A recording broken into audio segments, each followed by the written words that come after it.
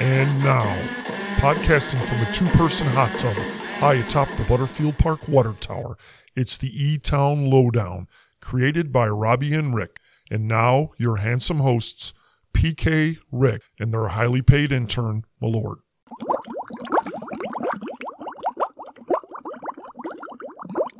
Welcome to another edition of the E-Town LowDown, and we're here in the hot tub. It's August. It's been a hot summer. We haven't had a guest up here since May, right, PK? Yeah, it's been a while, but you know what, Rick? It's back to school time. But I'm excited because today's guest is long overdue.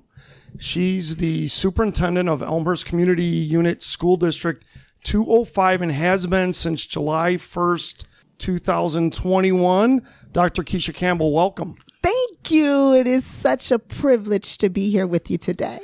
And, I sort of feel like we're in the principal's office. I sort of feel like we are too, but she's the boss of the principals. Right. So I think she's probably been in the principal's office. We'll have to ask her about that later, though. Yeah. So anyway, It's a different dynamic.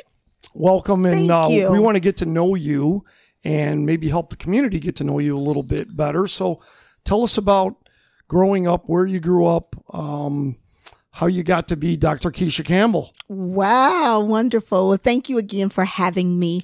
I am no stranger to Elmhurst, and particularly Elmhurst School District 205.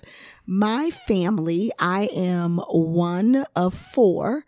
My parents, Richard and Dolores Robinson. My father, unfortunately, is no longer here with us. He passed away in 2012. But my parents had four children, and two boys and two girls. I am the third child and like to say the favorite, even though my siblings would get me with that. Yeah, I'm guessing you'd be in trouble when they hear this. My family relocated to the Elmhurst community. Actually going into the summer of sixth grade. And so my oldest brother was away in college when we moved to the area. My second oldest brother was a freshman beginning his freshman year at York High School. Okay. Me being the third child, I began my sixth grade year at Bryan Middle School. Right. And my younger sister, the baby of the family, Keila, she was actually starting at a kindergartner at Jackson Elementary. Wow. So where would your brother have gone to school had your family not moved? Proviso West. So we moved from a little town called Bellwood. We know Bellwood. Sure. You know Bellwood? My good friend Daryl Whistler was in Bellwood for a long time. Was that where he Yeah, was? yeah, absolutely. Wow. Okay. Yeah. So we lived in Bellwood. We attended private schools when we were there in Bellwood. And my family was looking for an opportunity to move to a community. And one of the top number one kind of objectives was a community that really offered strong public education. And you started at Bryan Middle School. I started at Bryan Middle School. My first question about that, was it called Bryan Middle School at the time or was it junior high? You're so much younger than us. It was called Bryan Middle School. Okay. Yeah, not sure when Before that, it was. Oh, it's junior high. Yeah, Bryan Sandburg and Churchville Junior High when this old guy was in school. Oh, Actually, okay. and were they 6th, 7th, or just 7th and 8th? No, when I went, it was 7th and 8th. Yeah. But when my younger brother went, Right. he went the first year. He's 3 years younger than me. Yeah. The first year that they went to the 3 years, but they didn't call it a middle school for They a didn't. while. Okay. Yeah, No. I remember that. I don't know what Yeah. year that would have been that they actually changed names. So I was just curious. We're too old to know. To know, okay. We're both very old. So Yeah. you went to Bryan. Went to Bryan. How did you like that? Loved it. Loved Bryan. It was so fun that last year, as you mentioned, my first year of the superintendency, and I had the opportunity to visit various campuses. When my first visit to Bryan, they had found my yearbook picture of my wow. 8th grade year. Wow. It wasn't a wow because they copied it and then blew it up and had it on the wall when I walked in. Nice. And it kind of was, that was a little different. That was my greeting, but well, I'm sure you don't look a flashback. day older now than you did then, right? well, I actually took a picture of it and then I went home and I showed my mom, and my mom's response was, "Oh my gosh, you looked older then than you do now." And jeez. I was like, but it was so funny. Like I had a blazer on, so I was, had the blazer, the professional look going on then. Very nice. But yeah, I graduated from Bryan and then went on to the one and only York Dukes. She was a well, I'm not going to say what we used to call it, but I was a York Duke also. So what did you do in those days with yourself for fun? Junior or middle school and high school? Middle school and high school. Besides study, of course. I'm sure you were hitting the books hard. Very much so. I've always been very academically focused. Okay. Thank you. Mm-hmm. Not surprised. But I think just typical teenager. I really enjoyed hanging out with friends. As I mentioned, I come from a very close. I have a very close knit family, and so we look forward to having our weekend family adventures and visiting other family members. I have a plethora of cousins that were around the same age, so hanging out with them. But really, I enjoyed, in terms of extracurricular activities, I started to play the piano at a pretty young age. Oh, nice. So I was a pianist, and then I took on the clarinet. The old liquor stick. My mom was a clarinet player and a piano player. Yeah. Okay. Not accomplished, but she did both. Yeah. I gave it, I did my best with the clarinet. I will say that, but I just wasn't that great at it. But anyway, and then could you play, I got to ask, could you play Rhapsody in Blue? Wasn't that a lot of clarinet? George Gershwin's Rhapsody in Blue. I don't know. Do you know that piece? I do know that. It was the United Airlines theme. Oh, that. Yeah. Is it in the tunnel? Mm-hmm. I think that wasn't that a lot of clarinet or not? I don't know. Anyway. I don't know. Sorry, I threw you off there. No, it's okay. Yeah. I was a very just like strong third, fourth chair. So not first chair. Wait, yeah. if I think in my vast amount of research, did I read you were in the band in high school? I was. Was that playing the clarinet? Yes. Wow. Not the I was piano. In the band in middle school and in high school. You didn't drag the piano down the street? I didn't. No. No, but that's neat though. Mm-hmm. Yeah. Great. And then I have to mention that I was a cheerleader. Oh, awesome. At York all 4 years. Were you? I know a cheerleader. Mm-hmm. Married to one. Yeah, he's married to a cheerleader. Yeah. Love her. Of course you do. We all love her. What's not to love? Yes. So cheerleader, everybody knows cheerleaders are at football games and basketball games. Any other sporting events that you cheered at York? You know what? Some of my greatest memories was being there for our state cross-country championships and cheering and Joe being Newton. along. Yes. Yeah. The long green line. The long green line. Absolutely. And that's great. Being on the bus afterwards and hanging out the windows, singing "We Are the Champions." That was those probably were the some first great time memories. when cheerleaders really started to broaden their reach. Because they did just used to do a lot of football and basketball. But at York, with cross-country being such a big thing, I could see how that went. Mm-hmm. Yeah.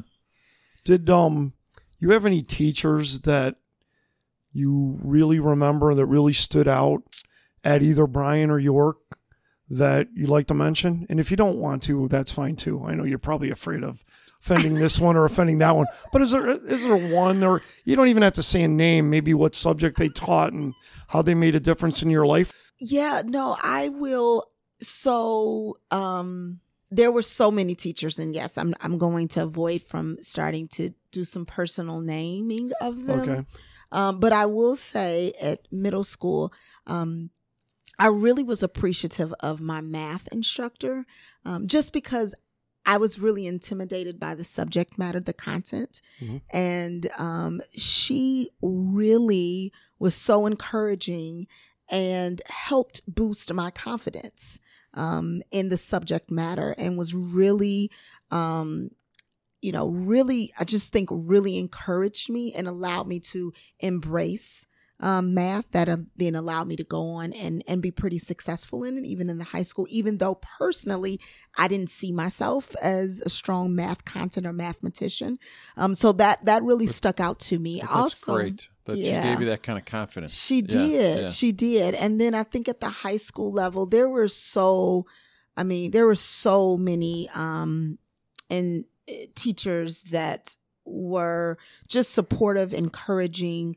I was so fortunate because I knew earlier on that I wanted to be an educator and be a teacher. And so we have a phenomenal program called Invite to Teach that then allows, senior year, junior and senior year to be a teacher assistant in some of the elementary or the middle school classrooms, and just to continue to explore being in a classroom setting and supporting. And so just teachers that really at an early, in high school and middle school, just to help cultivate that passion and that I had for going into education and giving me opportunities, talking about that, exploring that. It's really phenomenal. So when you were in high school, at what point did you know you wanted to get into education? Right away, later on? Oh. Or long after high school? Long before high school. Okay, long before. Long before high school. My mom tells the story that, when as young as she could remember, she said that I had this idea that I wanted to teach, and that before I maybe even knew to call it that, she said I would line up my teddy bears. Like, she's talking about like 4 or 5 years old, that I would line up my teddy bears, and she would come in the room and see me with the book, reading to them and talking to them and playing teacher. Yeah. Cool. Did you have a ruler? No. Okay. Ruler. I had a teacher in first grade. She's long gone. And yes, it was in the school district, but you're really old. She had a yardstick, and she had a finger, and she liked to sternum poke. But but I loved her. She was honestly a great teacher. It was just a different era, and there was a little tough love going on in the grade schools. Over 50 years ago. Okay. So I'm a lot older than you. So I know you're very, very fond of your parents and how they raised you. Can you give us some examples of what about your upbringing really made you who you are today, and what maybe some of your family traditions were, whether it be dinner table or whatever, that made you who you are? Yeah, that's really, really appreciate that question. So a couple of things and that stick out to me about my upbringing and some of my values. First and foremost, we had a very strong faith-based values. And so we attended church regularly. That was a part of just our regular weekend routine, was attending church, and not only attending church, but just being active in the community, in our church community, and being a part.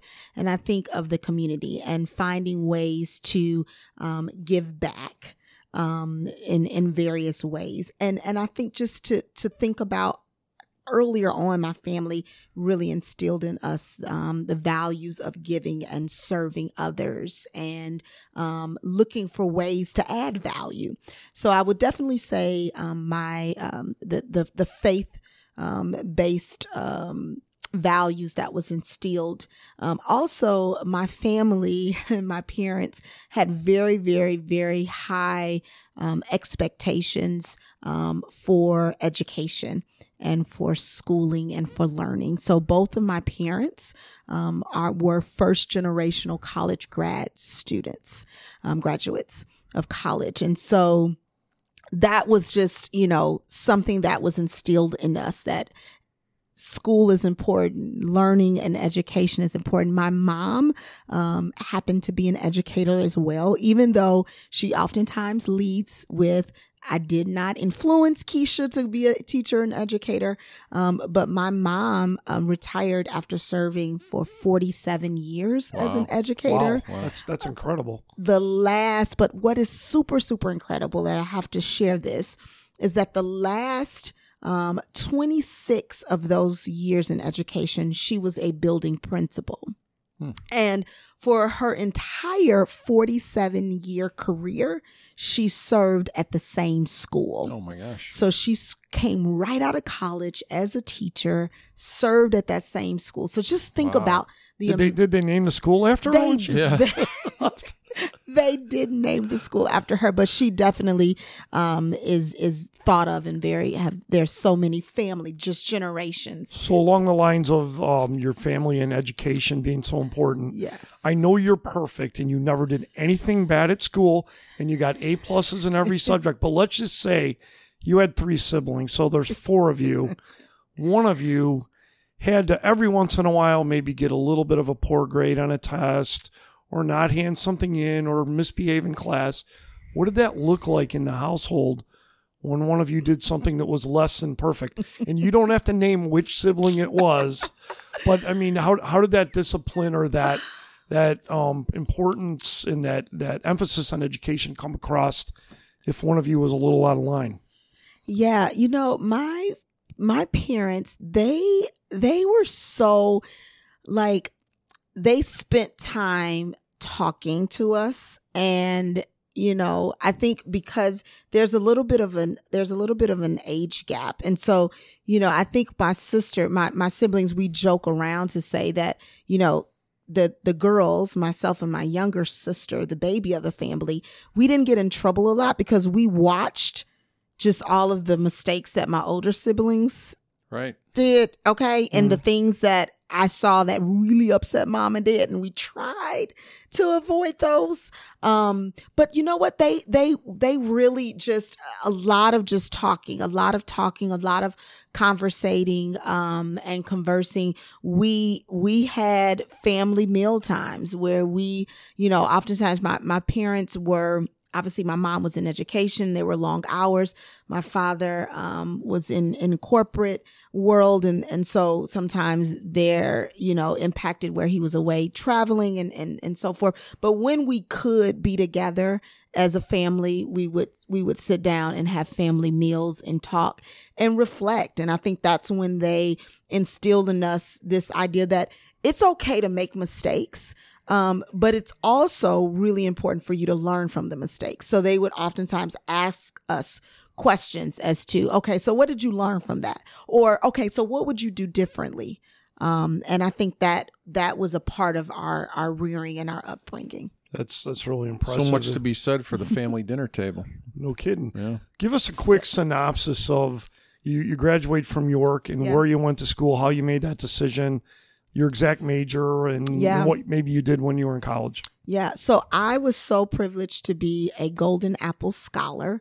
I was nominated by actually 3 staff members at York High School because of they knew of my just passion and commitment to being an educator. So that afforded me to go to a state school with some pretty significant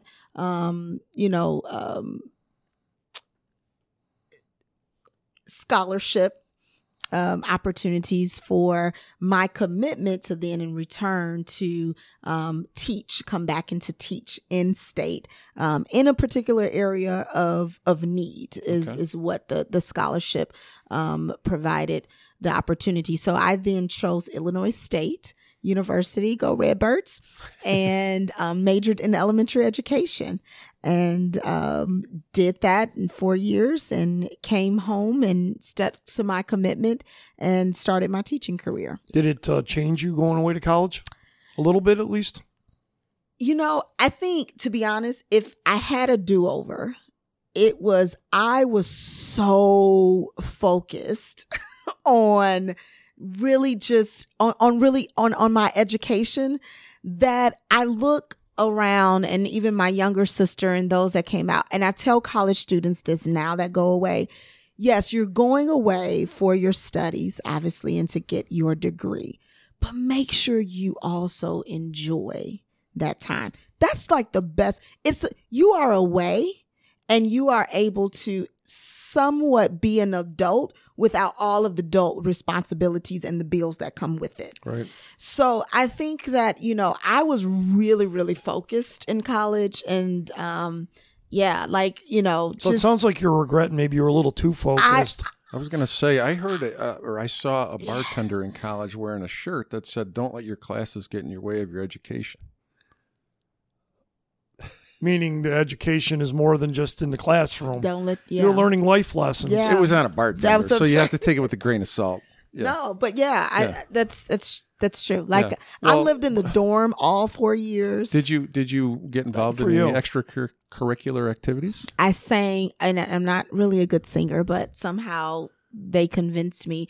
I joined the gospel choir. Okay. You do have a mic in front of you right now. If you Yeah, want to no, If you want to knock out fever for us, you will quickly learn that is not a gift of mine. So tell me, give us an idea of what your first job was, where it was, and doing what exactly. I assume it was a teaching job. After graduating. Yes. Yeah. So after graduating, I returned back here, and my first teaching job was fourth grade at a school that no longer exists called Goldblatt Elementary, which was located on the west side of Chicago. It is now since closed. It was phenomenal. Was it 9-10-year-olds, something like that? Fourth grade, about fourth grade, yeah. Did you say you had a commitment to fulfill for your scholarship? Yeah. And so what time commitment was that? Yeah. So at the time, I had a 4-year commitment to come back and to teach Right.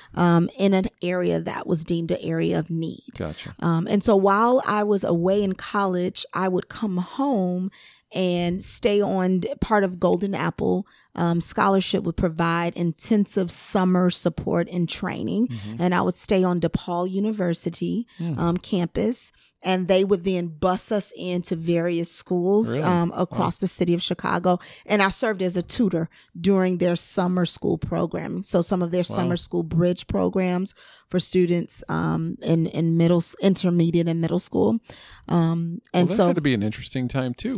Because instead of being down at Normal, in Normal, Illinois, you were in Chicago. I'm in Chicago.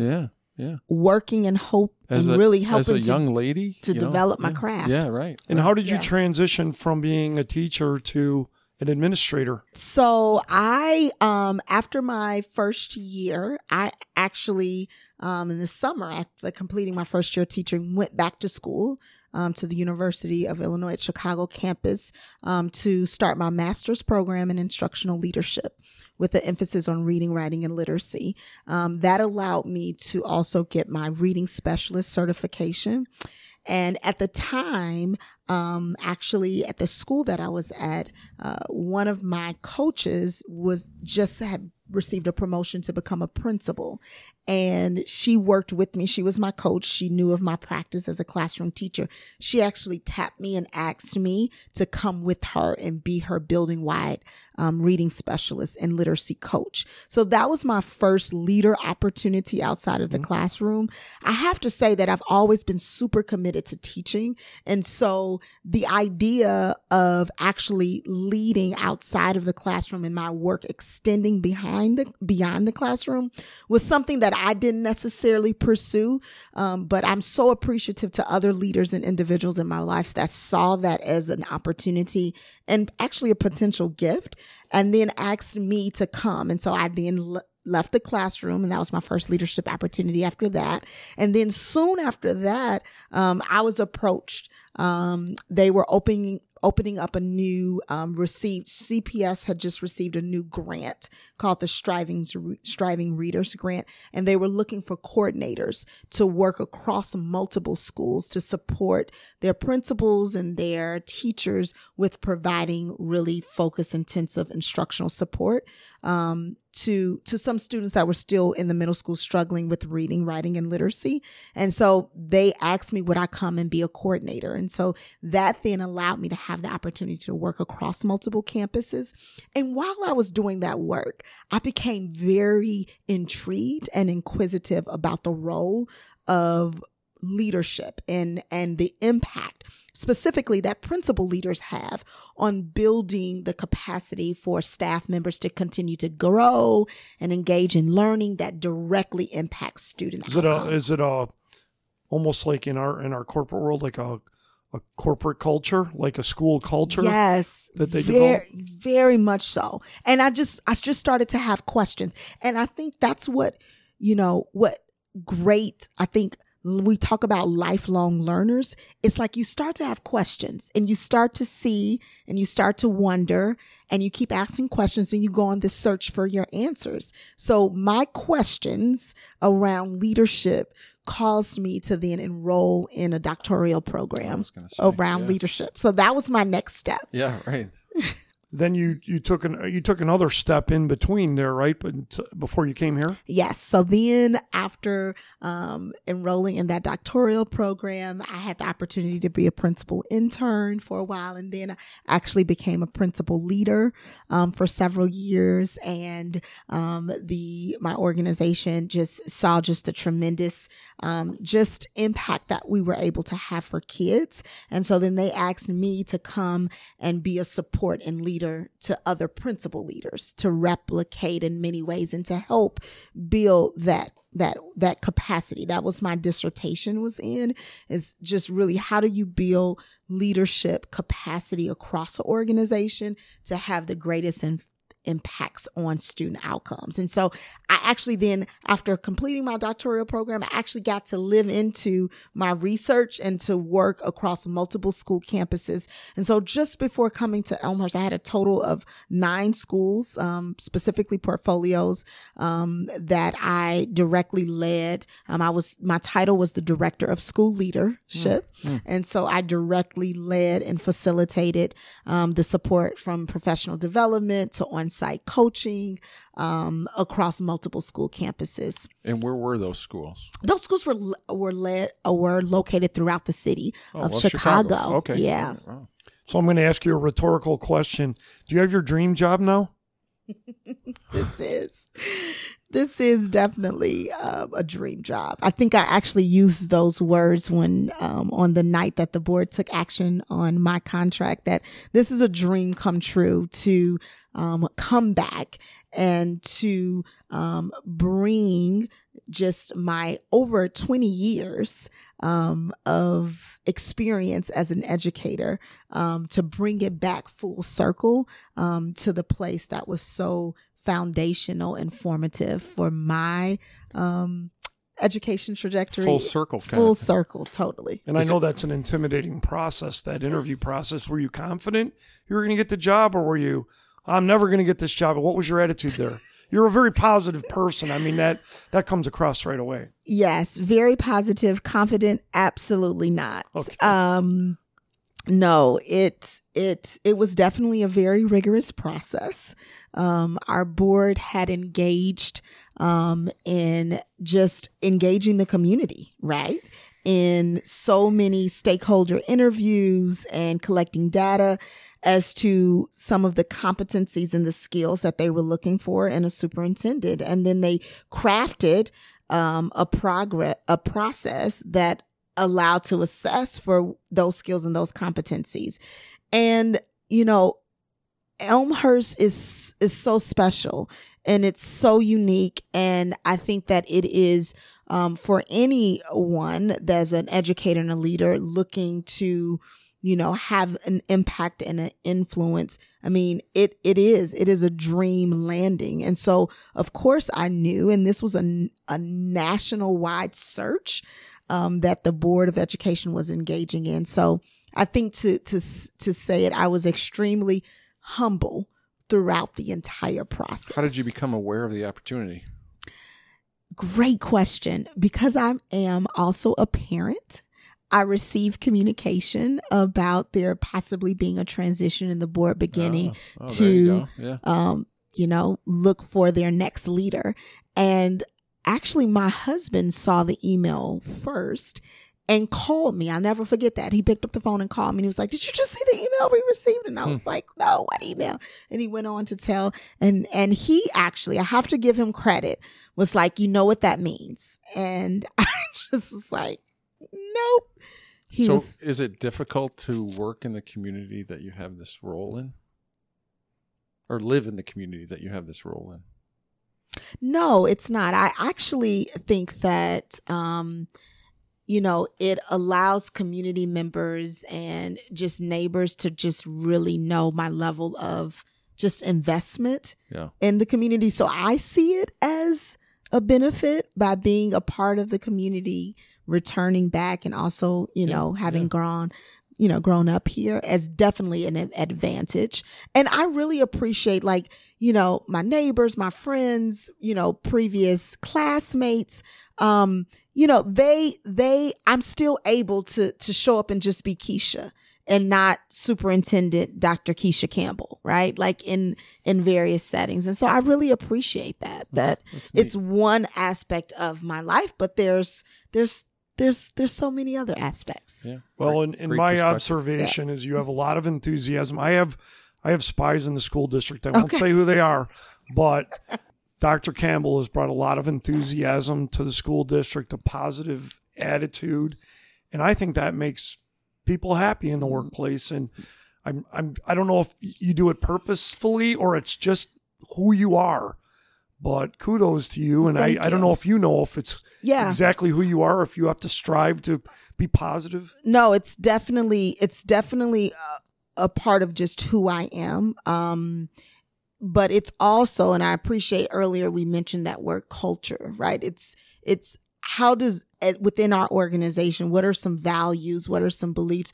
What are some practices that reinforce those values? And I think when people say that she is positive, I appreciate that. But there is some purpose behind that it's not just all sunshine and rainbows, but it is saying, right, like there are really, really great things that are happening within and across our school district because of the people that make up and create our school district. And we need to elevate and celebrate that. We need to identify, right, the things in which, from staff members to our students to our partnerships, we need to elevate that and celebrate that and smile upon that. But then we also can look for opportunities where there are opportunities for improvement.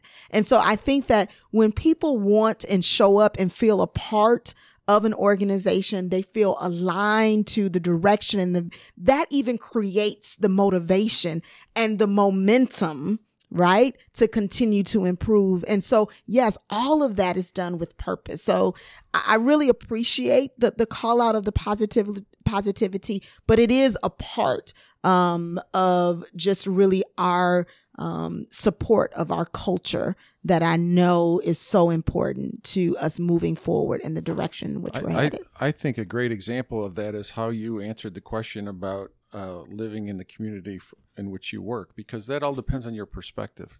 And you see it as a positive. Somebody else could see the exact same conditions as a negative, and you see it as a positive. True. And I think that's great. Let's take a quick break on the lowdown. We'll be right back. This is Mary Beth Harper, Director of the Elmhurst Public Library, and you're listening to the E-Town Lowdown with your hosts, Robbie and Rick, but PK is the one with all the talent. And now, it's time for another installment of One Ponce a Time with lowdown legend PK and his overly enthused yesteryear expert friend, Elmhurst History Museum Director Dave Oberg. Hey, boys and girls. Did you know that a famed poet, author, and musician, Carl Sandburg, once called Elmhurst home? That's right. One Ponce a time, Sandburg moved into our community with his wife Lillian and their 3 daughters in 1919 and lived here until 1928. Their modest frame house, built by Peter Terode in the late 1850s, stood at 331 South York Street. While living in Elmhurst, Sandburg would win the first of his 3 Pulitzer Prizes. During his time here, he kept busy with a number of important projects that would continue to burnish his reputation. With his typewriter perched on an old orange crate, Sandburg spun poetic verse, children's tales, and even an iconic biography of America's 16th president. By the time he left here for Michigan in 1928, he had established himself as one of America's most important and evocative writers. So let's dig a little deeper. Sandburg was born, he's an Illinoisan by birth. He was born in Galesburg in 1878. And before he comes to Elmhurst, he already has quite an interesting career. He had studied at Lombard College. He had served in the 6th Regiment of the Illinois Volunteers during the Spanish-American War. And he'd already published several successful books of verse, including his Chicago poems and Cornhuskers. And also had a side job working for Chicago Daily News, writing movie reviews, covering labor news, and even had a feature column for a while. His 9 years in Elmhurst are extremely productive. He spins stories that he told to his 3 daughters, Margaret, Janet, and Helga, into his first children's book, The Rutabaga Stories, and follows this with a second children's book in 1923, before turning to some much more serious fare. In 1926, he publishes his critically acclaimed biography of Abraham Lincoln, Lincoln the Prairie Years, and begins a compilation of 280 ballads and folk songs from all over the United States, which he is going to dub the Great American Song Bag. It's still an incredible work, really. He continues his passion for poetry as well. He creates 4 new books of verse while he's living here: Smoke and Steel, Slabs of the Sunburnt West, Selected Poems, and Good Morning America, and also lectures and performs extensively during this span. He's a very talented musician as well. Now, while Sandburg and his family left Elmhurst in 1928, he's going to come back in 1960, actually, for a very special honor. Elmhurst Junior High School invited our literary giant to the rededication of the school as Carl Sandburg Junior High School in May of 1960. And during his remarks, the inspirational author, poet, and performer shared these words with faculty and students. You may become witnesses of the finest and brightest era known to mankind. The nations over the globe shall have music, music instead of murder. It is possible. That is my hope and prayer for you and the nation. Sandburg died in North Carolina in 1967, and we still have at the Elmhurst History Museum some of his home movies of the family's time in Elmhurst and the typewriter he used while he lived here on display in the second floor gallery. A magnificent piece, and though the typewriter is silent, it is a living link to a legendary giant here in Elmhurst.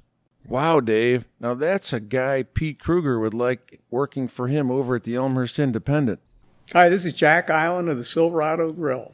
My definition of a great evening is yoga, Maryland crab cakes, and the E-Town Lowdown with Robbie, Rick, and PK. Well, yoga and crab cakes. Okay, we're back here on the E-Town Lowdown with my favorite segment, the E-Town Lowdown MowDown, where we're going to try to mow down our special guest, Dr. Keisha Campbell, to her very core. You ready, Dr. Campbell? I'm ready. Here we go. What was your first record album? Jackson 5. The book or the movie? Oh. Movie. The Campbell Gymnasium or the old gymnasium? The South Gymnasium, I guess they call it probably. Old gymnasium. Coke or Pepsi? Oh, all day Coke. Red licorice or black licorice? Red.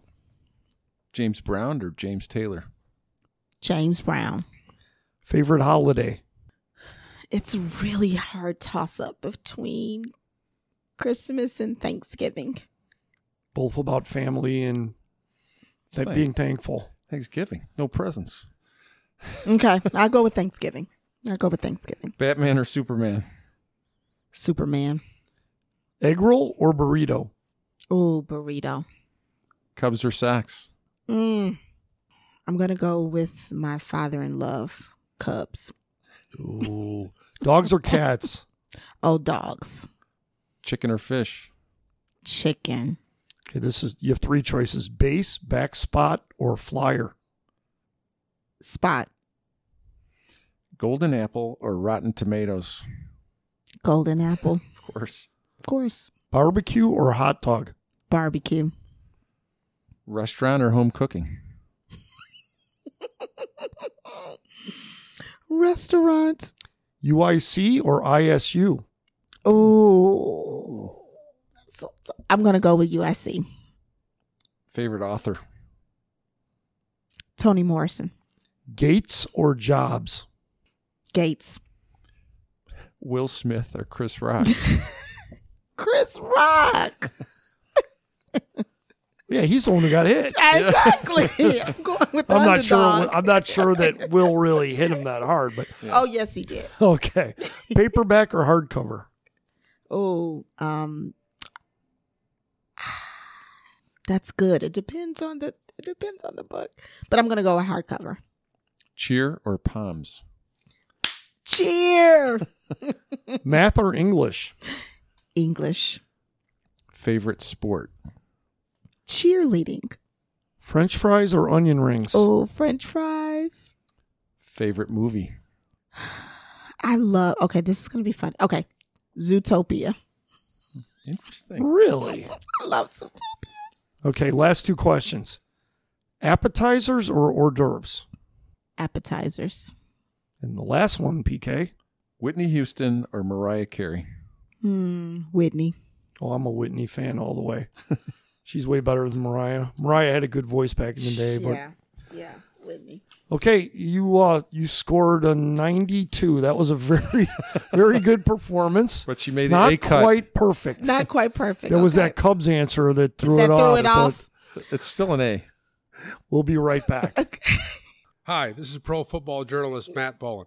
When I'm in the mood for Malort, it needs to be in a hot tub with PK and Rick. The E-Town LowDown. My God, these guys are horrible. Okay, we're back on the E-Town Lowdown with our special guest, Dr. Keisha Campbell. And let's start by what you think makes a good teacher. Well, that's a simple question. Oh, that's an open-ended question. A couple things that I think makes a good teacher is one, their ability to connect and build relationships with their students and their families. I think another thing that makes a really good teacher is their openness to continuing to learn and really learn for themselves, for their practice and for their craft, but also learn in order to continue to find ways to meet the needs of their students. And then I think a third thing that makes a teacher a really great teacher is just being a collaborator and working with others is really important. So what makes a good student? What makes a good student, or I don't want to make it sound so just matter of fact, but I think a couple of qualities, is one, a student to have just a growth mindset and being open to, again, learning and being open to, just persevering and continuing to try. Even during difficulties, or even as I go back to thinking about myself and being kind of closed and thinking that I wasn't a good, quote unquote, math student or whatever. And so just their ability to have that growth mindset to persevere. But that sounds like something that can be learned based on your experience. Oh, I definitely think that it can be learned. I think great. it can That's be hopeful. cultivated. Yeah. Yes. Yeah. How important is an engaged parent to students' ability to learn? Oh, I think it's extremely important. It's a partnership. Education, as we know, it extends beyond just the classroom. And I think being able to link, and that's why I'm really, really proud of just how engaged our parents and our community members are in our educational process, and constantly thinking of ways that we can connect and extend learning beyond the classroom, so that our students can be even further excel and thrive and be successful. And sometimes nowadays people change careers and become teachers. How does that affect a student? Do you think the student-teacher relationship? Do you think it makes a difference? For a career changer to enter as an educator? You know, like Joe Banker decides to become a teacher at York High School. I'm not looking for a job. No, I mean, I really think that, whether you started out as, saying that this was my professional kind of goals that I had, or somehow you change course.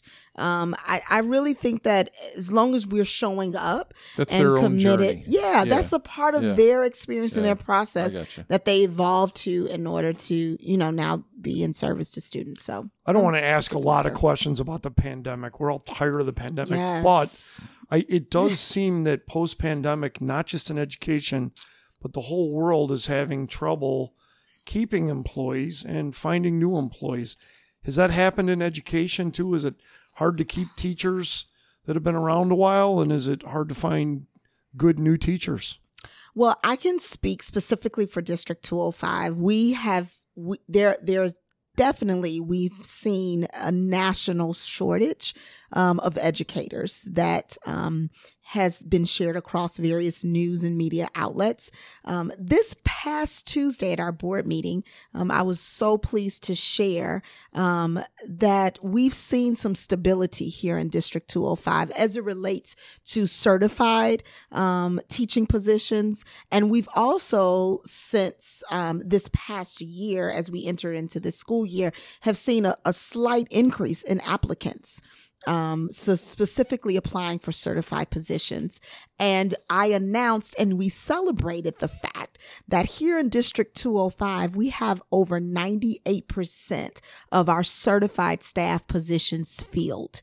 And so that is extremely commendable. And I just think goes back to show how amazing our community and school district is. And this is a place that, people want to come and learn and work and continue to grow.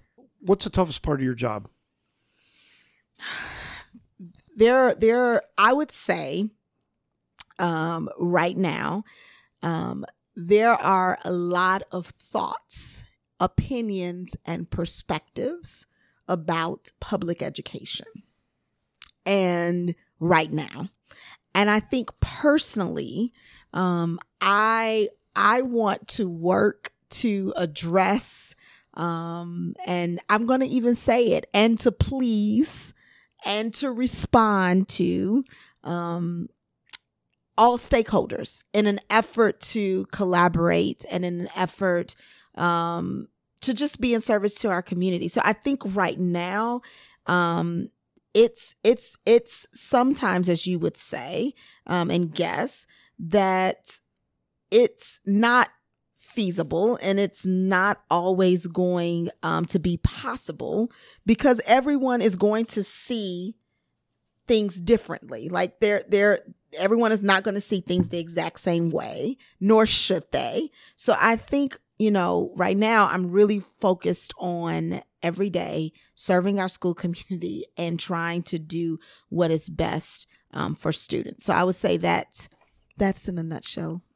So, and social media is so prevalent these days. How does that affect the students and the staff and, the whole community? Yeah, well, honestly, I love to see our community coming together via social media and the opportunities that it provides for us to connect. We have, specifically in D205, we have a lot to share and celebrate, whether that's our sports program, our fine and performing arts, other events. And so I see social media as an opportunity, as a gateway, as a vehicle to share, to communicate, and to connect. It allows us to get our message out, to celebrate with various audiences across our community and beyond that might otherwise not have the opportunity to see and to hear what's going on at D205. There's that awesome perspective again. Couple of things that have been happening the last year or two in the district that I want to ask you about. One of which is a lot of construction. Yes. Obviously the new Lincoln School opened. You've got field now that's closed for the next year, and the students are going elsewhere. Yeah. How has that whole process gone in terms of how's the new school? How do the families cope with going to different schools for a year? How's that going for you in the district? Yeah, it's a really great question. So first, let's start off with Lincoln. Nothing but smiling faces. Whether that was for our supply drop-off, we had our community ribbon cutting ceremony. I had the privilege of being there on the first day of school. So much positive, great feedback. from students, from parents, from staff about the modern learning environments and how amazing it is to both learn and work in them. I think that we were able to work out the kinks last year with Lincoln. We spent a year with our Lincoln students being served at other campuses. We were fully prepared to implement this plan for now our field community. One of the things that we heard a lot from our Lincoln students were how excited they were to meet new friends and build new relationships that they might not have otherwise had the opportunity to do so. For a year being at a different school. So it's exciting to see how field students experiencing these same things this year. Our families, our students, and our staff at each of the schools have just been great throughout the process and have once again shared their excitement. I know one of the buzz terms the last year or two has been the implementation of social and emotional learning.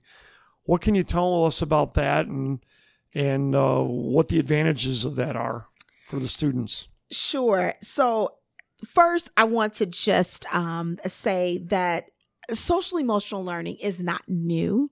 It has recently, as you mentioned, been a buzzword that has gotten a lot of attention. But the adoption of the policy to address social emotional learning development took place in 2011. And so social emotional learning, specifically here in District 205, is focused on understanding ourselves and the world around us to encourage lifelong learning. And so I like to say you have to think about what are all of the skills that will equip and help our students be successful, not only in school, but beyond. So one of our visions here in District 205, our vision, not one, but our vision is for students to graduate prepared for college, for a career, and for life.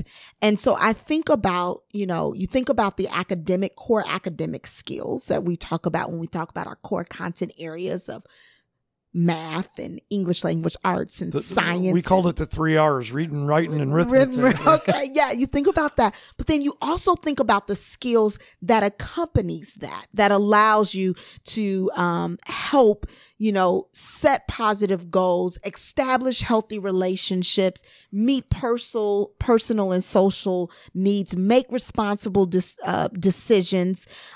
These are the what we call the life skills and the skills that help students thrive within the classroom as well as beyond. And so, for example, developing self-management skills will allow students to cope, to manage, to navigate their emotions, their thoughts, and their behaviors. Setting, relationship skills. So in the classroom, when we work together in a cooperative group on a project, what happens if I disagree with a peer? Or what happens in a kindergarten classroom when we have to learn how to take turns and maybe share a particular toy, right? That all fits under the umbrella of really developing those social as well as those emotional skills that we know are so incredibly important. I know that everybody has stress, right? We all bring stress to our level. I'm sure there's things you worry about as it relates to your career, not your personal life. But what, the expression is what keeps you up at night. Does anything keep you up at night? Is there something that worries you more than another aspect of your job? No, honestly, when I think about that question, I think about our students. I think about our staff. I think about our families. So if I had to really just package it and sum it up, I would say just people and constantly reflecting on what I can do as a leader in better service to those that I have the privilege of leading. And so for me, it's that constant reflection of how am I attending to the work that will have the influence and the impact on thousands of lives, right, that are attached to the Elmhurst Community Unit School District 205. What an awesome task. It really is. Okay, now we're gonna forget about the boring stuff. Now the boring stuff's behind us. Okay. Boring for you, Boring for me. Okay. not for us. It was very exciting. Okay. But now we want to was ask. exciting for Now her. we're going to make it. Well, she comes. I'll tell you what. She's so enthusiastic. Right. But now you get to talk about really fun stuff. Okay. Your life now. That other stuff wasn't fun? It was. That's what I said. You make That's- everything fun. Man. But no. But now let's talk about your. I was your ready life, to go back to school. Your personal life now. What makes you tick? What do you love about Elmhurst? Let's start there. What do I love about Elmhurst? I love the fact that we are such a thriving community that service with such great levels of just diversity. I love the fact that we have our so much to offer, not only from our quality schools, of course, but I love our downtown area. We enjoy going to York Theater Friday nights and then walking around the corner and getting some pizza and then picking up some ice cream. I love that this is home, and that I had the privilege of being raised here, and now I love the fact that I'm able to raise my daughters here. Do you are you a big movie theater popcorn person? I am. Oh, my wife just loves it. It's so good. With is. the extra She butter. I don't know what that stuff is they put on there, but it tastes really good. I'm not sure it's butter. It might be, but we love York Theater. Do you have any hobbies? Do you have time for any hobbies? So I'm just slowly starting to explore gardening. Oh, nice. Yeah. And so my goal this summer was that I would just keep my flowers alive. Like normally I don't necessarily consider myself having a green thumb, but I really engaged with the aunt that came over and kind of helped me build my routines around that. And they did really well. Something to be said for becoming one with nature, right? Yes. Yeah. Being outside and in the yard. So I would say this summer more than ever, that was a hobby for me. How about vacation? Did you guys get to go on a summer vacation? Or We anything? did. We actually went to Mexico this summer. Oh, nice. Yeah. Nice. It's hot in Mexico in the summer. You're supposed to go there in the winter. No, it was beautiful. It was wonderful. Do you have a favorite vacation? I would say, you know what? I probably would say Mexico. That's a favorite of ours. So we like the all inclusives. Mm-hmm. So like, because at home I'm so busy and always kind of thinking about the coordination of things. For me, vacation is going to do nothing really slow. Yep. So some people like the excursions, and like my best girlfriends, like, they want to go, and from the moment the sun rises, they have this itinerary there. I'm a pool girl. And so I can give me a good book, sit by the pool. I'm good. And that to me is a really good vacation. So tell us about your family currently. So I am so fortunate. I have 2 girls. They are 18 months apart, a 5th grader and a 4th grader.